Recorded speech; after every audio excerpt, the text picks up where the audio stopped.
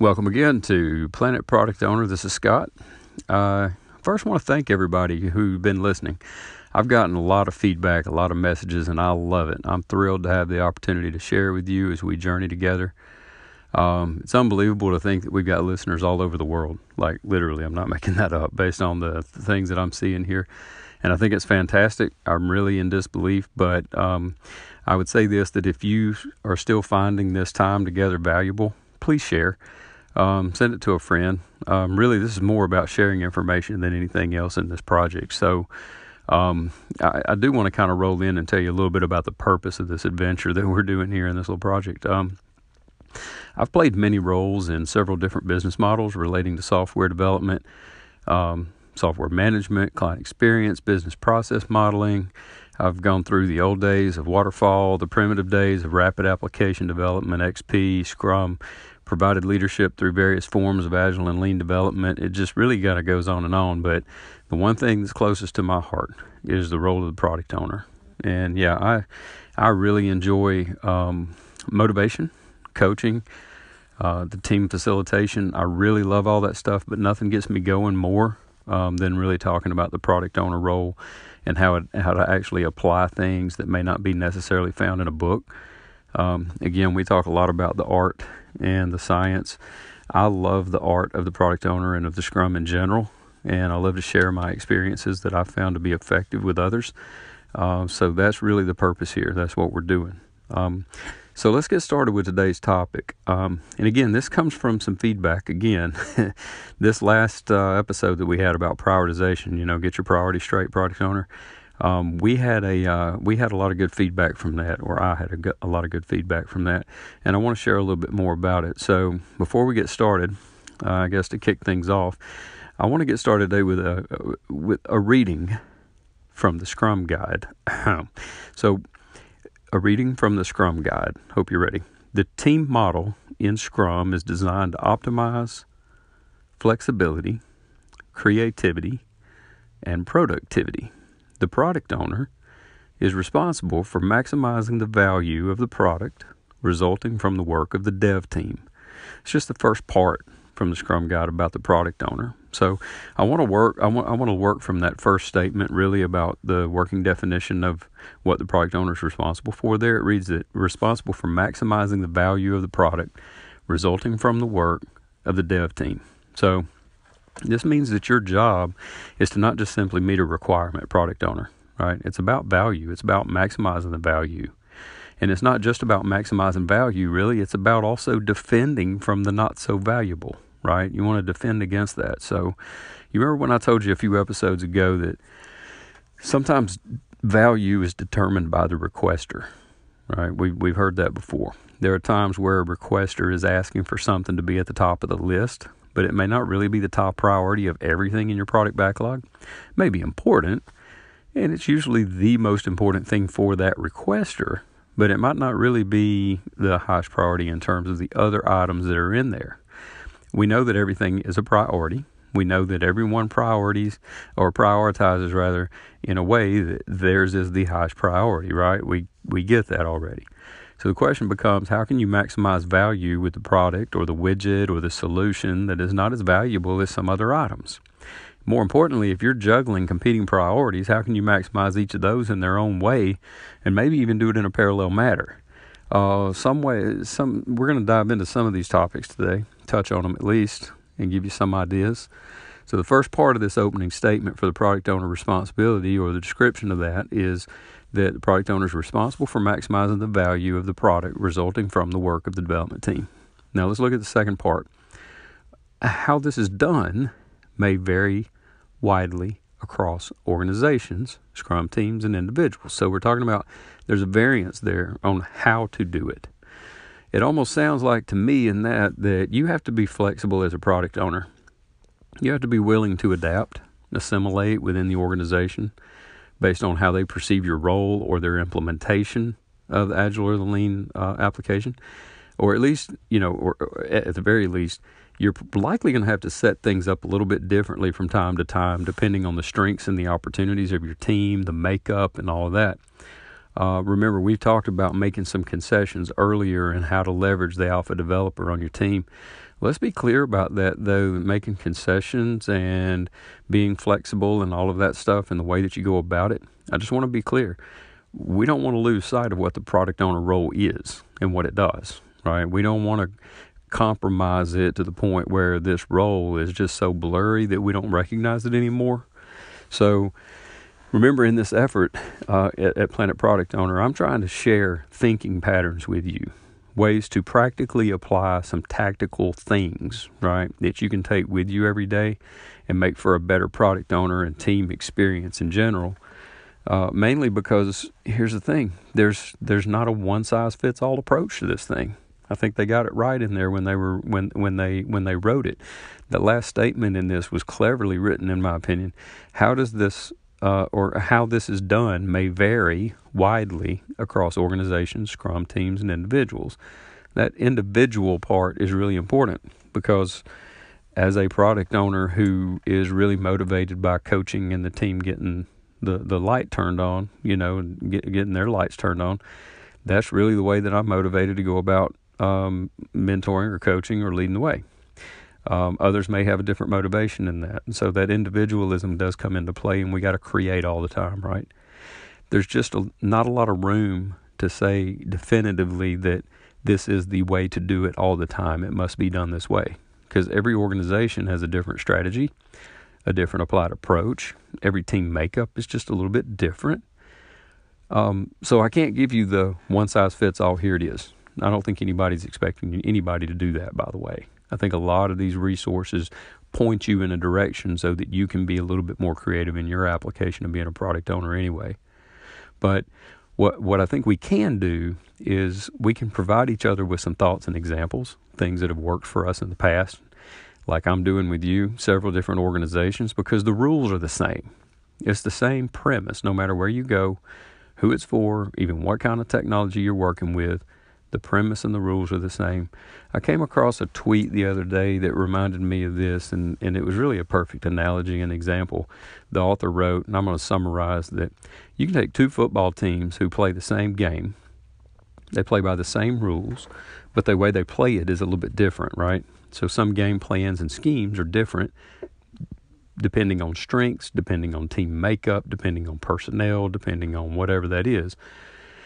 So with that said, there are some basic things, product owner and Scrum Master, if you're listening today, which I hope you are, there's some basic things that you have to hold yourself accountable for, because really the organization is often looking for your leadership in this capacity. Keep in mind, you're the expert, right? That's why they hired you. That's why you got the role. And if you're not the expert, you're becoming that expert. Remember, we talked about becoming and assimilating into the SME. They want you to become that. And by the way, you're the one that's held accountable.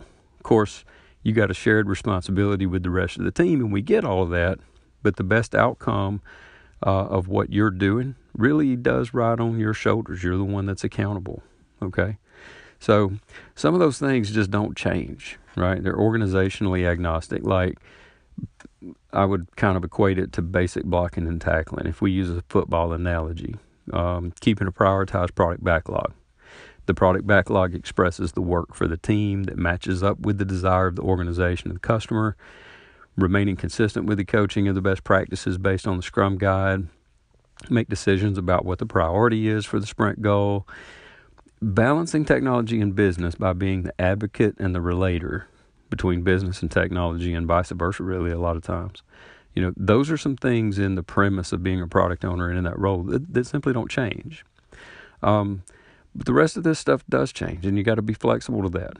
You got to be open to it. So the topic today is really just breaking down the main responsibility of the product owner as it's written. So I'll remind you again, and if you need this, go look it up in the Scrum Guide. The responsibility of the product owner is to maximize the value of the product from the work that the development team does. But how this is done may vary widely across organizations, Scrum teams, and individuals.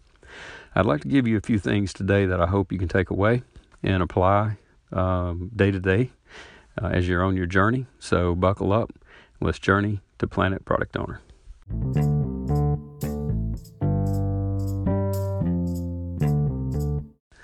So you probably fall into one of two categories. You either have working KPIs to measure against or you don't. Really, that's it. I mean, those are your two categories. You've either got working KPIs that you're trying to measure against or you don't have them. I want to talk to the folks first who do not have working KPIs, mainly because I want to keep those of you who do have them around for a minute and make you wait for it, but because I want to dive in for a minute on what those could look like. And again, I want to explain this to you like you're 3 years old because that's what I do. So I got my sticker on, so put your sticker on your forehead. And if you missed that, by the way, go back to tell me like I'm a 3-year-old and you'll understand what I mean. Silly, I know, but it works. So let's talk about what a key performance indicator or a KPI is first. Now, look, again, I'm going to give you the basics on this, okay? This is not a deep dive, and I hope I explain it. In a nutshell, a KPI is a type of metric that helps us understand how the organization or department or whatever it is performing, okay? Identifying these types of measurements or metrics is really important to any business. Well, really for anything. I mean, even at home, you can identify KPIs. Now, I want to make sure you understand, though, that all KPIs are metrics, but not all metrics are KPIs. I hope you get that. But just identifying the KPI, and that's the metric, again, that is tied to the performance, just identifying that isn't really enough, right? I mean, what good is it if we aren't using some strategy around that KPI that matters the most so that we're moving the needle on the performance? It's kind of the same neighborhood as our why question around our stories. It's kind of, the why is kind of a second cousin to a KPI. Since these KPIs have been identified, that's essentially the why. Now, again, it does us no good really just to identify them. We have to figure out the what that may move the needle of this KPI. So how is it that we can impact it? Now, I want to encourage you, Mr. or Ms. KPI-less product owner, if you don't have KPIs, you got hope. I'm willing to bet you that in your organization has KPIs. It just may be the case that you're not aware of it. So if that is the case, then perhaps they need a little help communicating and making it visible, which is really part of the KPI foundation itself. It should be visible. So you have an opportunity to help out here. Yay!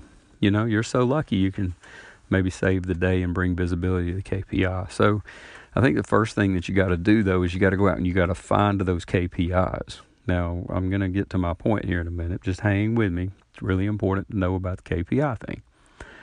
You got to go out and find the KPIs and see which ones are relative to what you're doing, because that's where your value is likely going to be determined.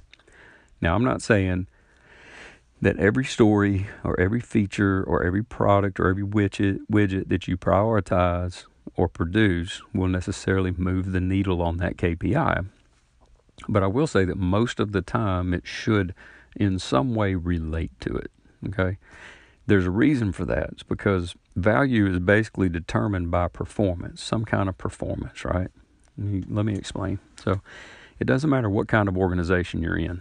If you're developing software, you're doing it for a handful of reasons, all right? And I'm going to give you a few examples of those, and this is definitely not a limited list, but you're saving or making the company money. That's an increase or a decrease, right? You are improving the client experience. That means you're increasing numbers, satisfaction, whatever. You are reducing or decreasing the number of defects or features, if you want to call them that. That's what we've always called them. Anyway, or enhancing performance or whatever, okay? And so, again, it's not limited to these things, but you kind of get the point, right? Notice with each one of these things that we're talking about, we have these words like reduce, increase, decrease, improve. Those are action verbs that indicate some kind of direction, up or down, right? I call them something really original and simple. They're directional action verbs. Yeah, I know. Anyway, you get it. So original, Scott. Again, I know this is simple stuff, and we probably know this, but for those of you who just need a reminder of why we do what we do, this message is for you for sure. But for those of you who are using them, maybe we're just getting back, right? And catching our breath and getting reoriented, recentered. So when we talk about these increases or reductions of these important metrics that we have determined to be indicators of our performance at the company, at the organization, Doesn't it make sense to us that we should kind of do our part to influence those outcomes for the better with what we're delivering, with our efforts, with what we're producing? We should be supporting the goals of the organization and be good stewards, obviously, of the resources, time, money, all that stuff. Now, I want you to keep in mind that these KPIs are floating around somewhere in the organization. So step one, you got to find them. Step two, you got to relate them. Then you want to use them. Then you want to make them visible by applying them to your features and your stories or your widgets or whatever. And then finally, you want to measure them. Okay, measure your progress against it, because what we're really doing in this world, we have hypothetical outcomes that you're attempting to produce. Yeah, I said that. I said hypothetical outcomes.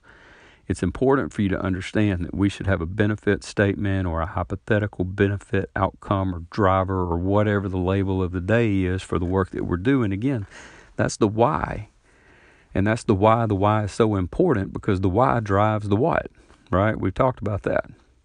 Now, one does not simply state that in this hypothesis statement that we will, in fact, reduce, improve, increase, whatever directional action verb you put there, that we won't actually move the needle on this, meaning we may not actually reduce cost if we do this. We may not actually increase sales. We may not actually improve customer experience or satisfaction scores. But the idea is that we think we have an educated guess. We think that we have a hypothesis here that we're going to take a stab at this thing for this what that we've identified, and it could be a way to move the needle. We know it might not do it, but we're going to learn quick, right? Now, if the ask or whatever it is that you're being asked to do doesn't support that hypothetical outcome, then you're probably working on the wrong thing. If what you and your team creates, if it's some work, doesn't support that hypothetical outcome of what's described with that directional action verb and that thing that we're trying to move, then you're probably working on the wrong thing, right? So what does that mean for us if we are thinking of or being influenced that we have 2 or even 3 sometimes competing priorities? Well, it means that we have to rely on data. Yes, data. So now, for you folks who fall into the category of actually having visible KPIs for your organization, remember these KPIs are often put into examples or they're reflected somewhere in some strategic objective or goal, right? So shouldn't we be applying that as a factor to our prioritization as well? So here's an idea for you. When you're planning, and this is really more at the roadmap level, okay, because you have to think this stuff through. We already talked about the need for some planning, okay? Think this stuff through and be prepared to speak to the KPI or even the metric, if it's just a metric for that matter, that this story or feature or whatever it is that it applies to. See, you got to see what the benefit hypothesis is for the work. And if you don't have that first to start with, then you really don't know where you're going and why you're doing it. That is the driver, okay? So if you find you have a lot of work that's not aligned with or it doesn't support these KPIs, again, we already know you're probably not working on the right things, because remember, the strategic goals of the organization are likely created from these KPIs because they're related from the KPIs into those examples. All right. So I'm going to preach a little bit. So hang tight. Now, what I'm describing to you here is the data, right? Grab those KPIs, put it in your product backlog as a note or a header or whatever, so it's in your face all the time. Look at that each time you're prioritizing a story or a sprint goal and make sure that it's bounced off of each other and that it just jives, right?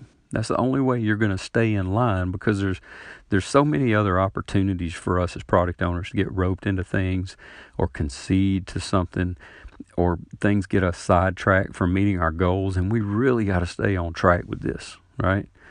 You know what we're doing when we're doing this, right? We're using data to make decisions.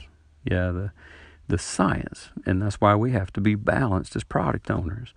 We got to acknowledge that there's a symbiotic relationship between the art and the science of the lean delivery model. Don't we want to measure this too? I mean, don't we want to perhaps put a message out to a pilot group, just to that pilot group when they go to this widget or whatever and solicit feedback, when we get it out there? Don't we want to ask them what they think? Don't we want to see the internal reports maybe and determine what the metrics say there? It's like, show me the money, man. We got to be able to measure it. We got to be able to get that feedback in and measure it. So we may not know for sure that we're going to move this needle.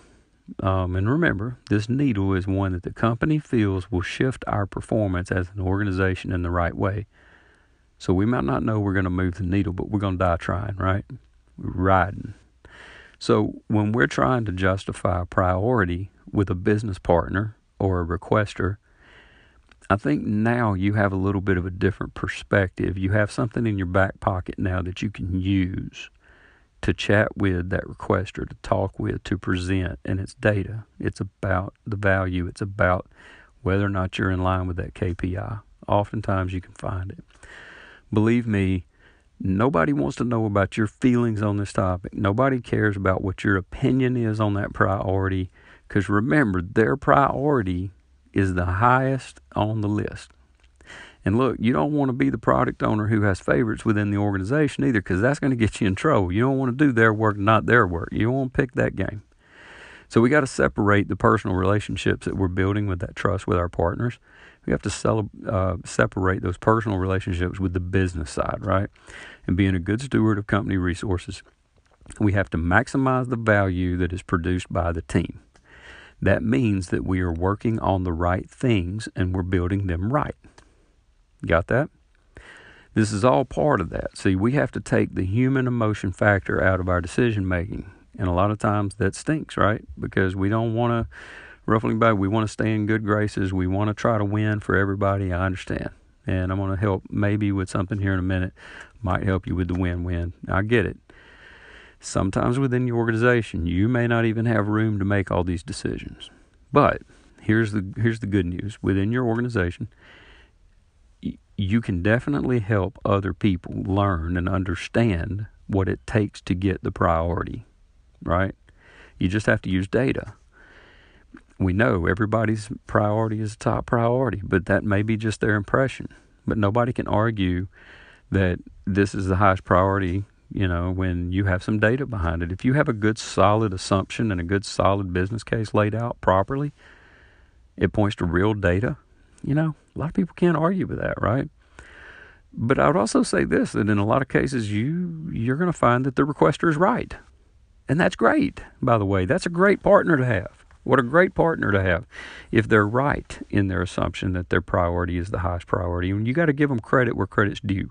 I mean, don't just fight the power to fight the power because it's priority and it's not your priority, okay? Don't do that. Don't be that product owner, all right? I mean, when somebody brings a business case and it's strong, they bring it to me and it's supported with data and directional action verbs that impact some kind of driver that we've identified as those that increase performance, I can get behind that, man. I can get behind that for sure. And the one thing that we got to do as a product owners, we have to acknowledge them for that. So now that we have an idea about where this data comes from and kind of at its root, at its origin, let's see how we can use it to impact our prioritization. So stick around for the next segment.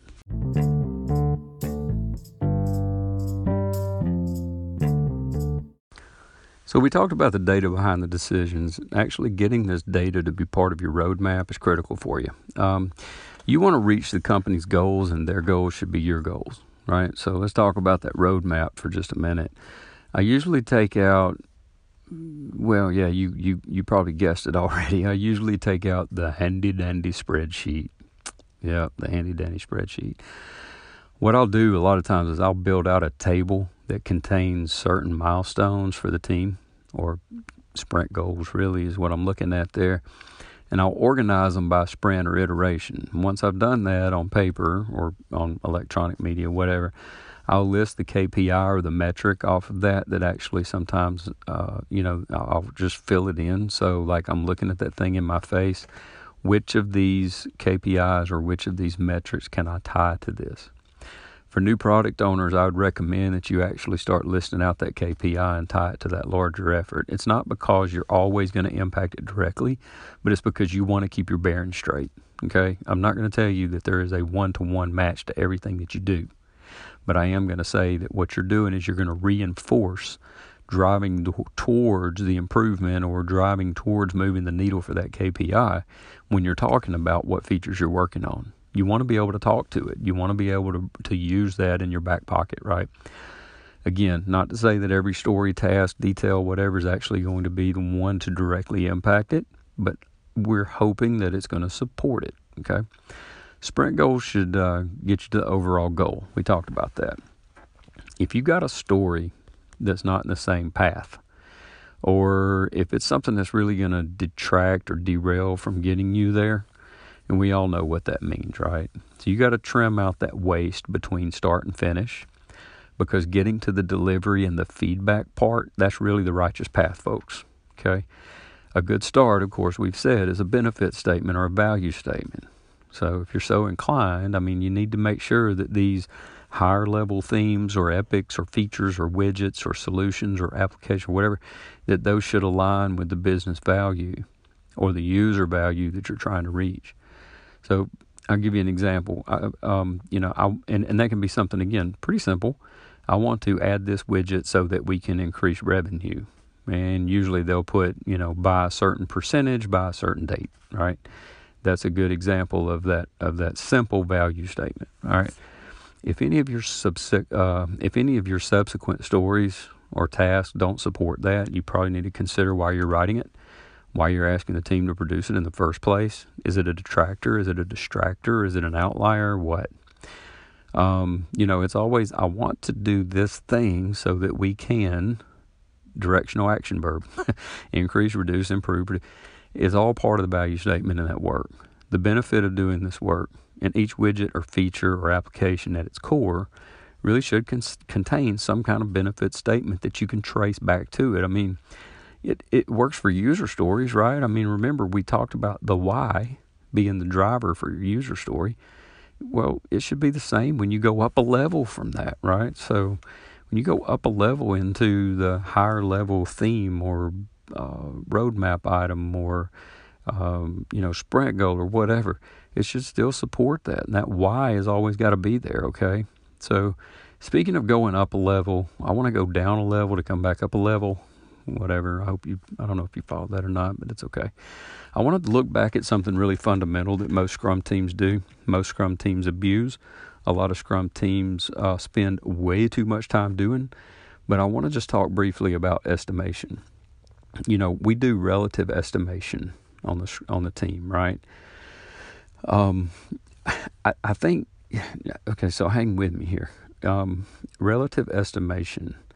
The idea is that we have some kind of scale, right, that represents the level of effort. So we believe that'll get us to a done state, right? So the one thing that I want you to take from this relative estimation comment or premise, I guess, is that you can actually apply the same concept really to your prioritization, right? So as product owners, we kind of need to apply this relative prioritization, right, to your roadmap. But if you apply that same thing to your roadmap, then that's going to in turn impact the prioritization of the work. Think of it like this. Remember we said that oftentimes value is determined by the requester. Sometimes, guys, that's just not going to cut it.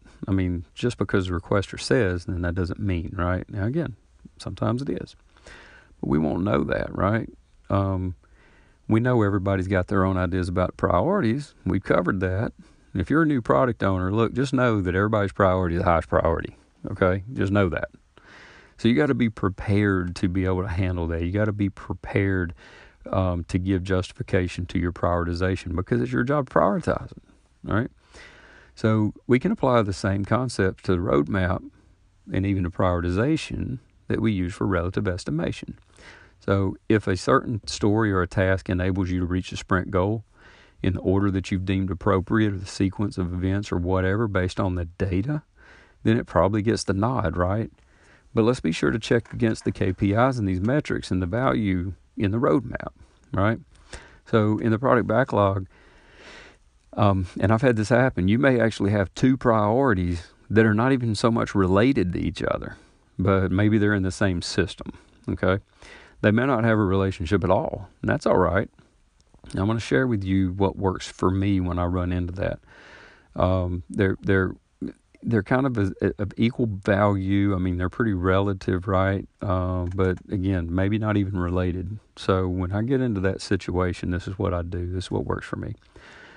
I've structured and prioritized the work in a way that I could create a primary and a secondary goal for my sprint goal. Now, I am not calling out the fact that I have two goals in the sprint. Don't get me wrong. Don't misunderstand that. I'm just saying that my primary sprint goal is the sprint goal. That doesn't mean that I can't have other kinds of work in there. All right. But here's the trick to it though. I don't do this all the time.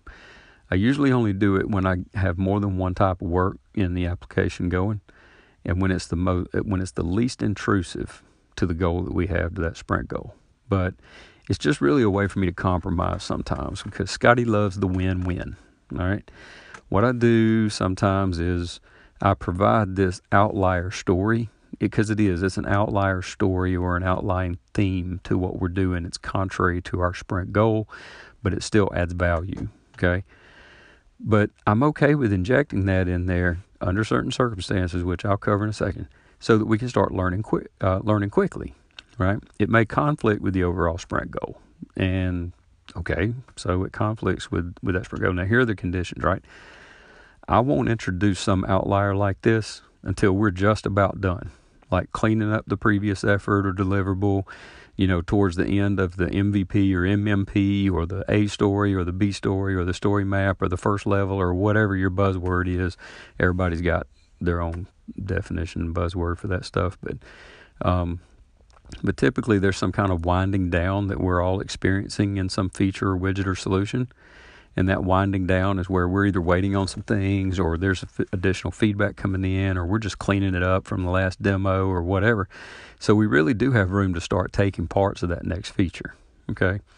And it may conflict with that sprint goal, but that's okay. Remember, because we want to learn quickly about it, and we have conditions met so that we're just winding down this other thing.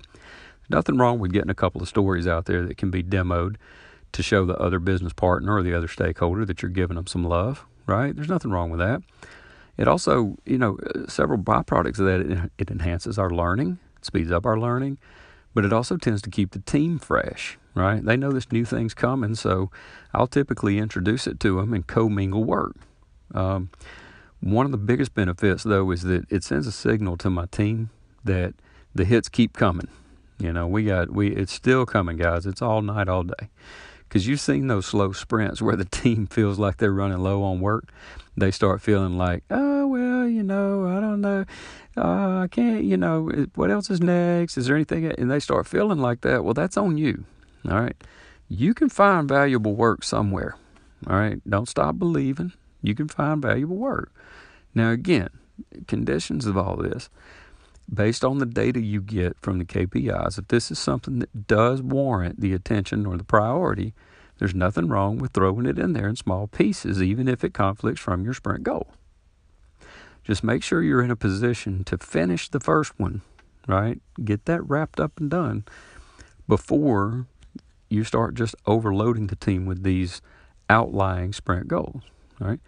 Another benefit that I found from this, and is one that's pretty important too, that I have some new talking points now, and maybe even starting that weekly session that I have with my stakeholder, with my sponsor, with my BP, because if I haven't started that yet, this gives me a good start, so I can show them, this is what we did, this is what we're thinking next, and and this is what whatever. So we talked about this a little earlier, but it's worth it to cover it again. A critical piece of using this and doing this is, and you got to know this, man, this is a data-driven approach, which means you got to be able to measure it. And you got to measure it in the beginning, right? I mean, you got to know how to measure it. I'm not saying you got to measure it in the beginning, because you may not even understand the value to begin with, all right? But remember, measuring is important, because you basically want to prove or disprove your hypothesis. That's really where you're headed, okay? So remember, we have said that we exist to deliver working software, right? How do we know that it's truly working if we're not going back to measure it? And we talked about different ways of getting feedback in the previous segment, but how do we know that this is truly working if we're not going back to measure it? So please keep that in mind when we're writing these things. And look, if you're unable to measure your hypothesis with some kind of data that hopefully ties back to the metrics you were using in the first place, perhaps the strategy on that just needs to be tweaked a little bit. You got to go back and make sure that it's testable, right? Just like a story, it's testable. So we need to have this in a position to be testable so that we can gain that measurement and see if we are actually, in fact, moving the needle, okay? So reporting, usually for product owners, and I'm guilty as charged, reporting is likely the last thing that we think of. And it may be the last thing that we actually put in place. But here's the deal, and I've learned this, and I was guilty of making reporting last. I did that for a long time, and I'm not talking about like these overly cumbersome reports. I'm not talking about that kind of thing. What I'm talking about is creating that measurement strategy first, right?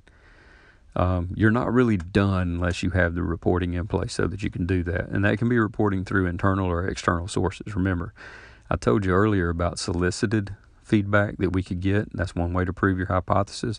There's some other ways to get it too. And you may not know about them, so you might have to be a little creative, right? And I'm sure you can figure it out because, look, some of you didn't even know KPIs existed until you went out and saw them, right? So they got to be able to have those reports somewhere, right? Because that's how they're measuring the KPIs in the first place. So I hope that was helpful for you. Let's try to land this thing. Pick your KPI metric. That's first. Create the what based on the why at a high level. Qualify the priority with things that will move the needle using these directional action verbs we talked about. Because those, and we want to impact performance with that. Finally, determine how you're going to measure it first. If you can't measure it, you can't figure that out yet, then I would really strongly advise you to try to figure that out. How will you prove or disprove this hypothesis? And really, that's the key, guys. It's about inspect and adapt, right? Once you build it, you measure it. Once you measure it, see if you can improve it, and then measure it again, after you build it again. I just want to remind you again, I'm not saying you're going to prioritize every single feature or widget or work item the first time, right? Maybe that's not going to happen, but I would also recognize that you may not even be in that position to fully make that decision either, right? But if you're working with your partners and your stakeholders, and hopefully in that 30-minute checkpoint each week, work session, and that does not mean the sprint review. Please don't wait until the sprint review to get this in front of your sponsors or your stakeholders. You're probably going to be a lot closer to it than you think if you're having these sessions, okay? It all starts with taking that human emotion and that opinion out of the equation. That they don't care about your opinion anyway, right? If you're using data to make and support those decisions rather than just relying on your gut feeling all the time, you're building relationships with trust, you're leading the way in agile and lean, in that mindset, you're probably going to be really close to hitting the mark on what the next best thing is. Now, I'm not saying your gut feeling is wrong. I'm just saying I'd rather have data behind it. A lot of times your gut feeling is right, but it sure makes your case a whole lot easier to sell when you have some data behind it. So, I hope you enjoyed today's episode. Thanks again for joining me. Be sure and subscribe. And if you enjoyed this or you found value in this or any of the other episodes, please share it with a friend who may find value in it as well. Remember, it's all about sharing here, sharing the love. So until next time, have a safe, happy, and lean journey, my friends.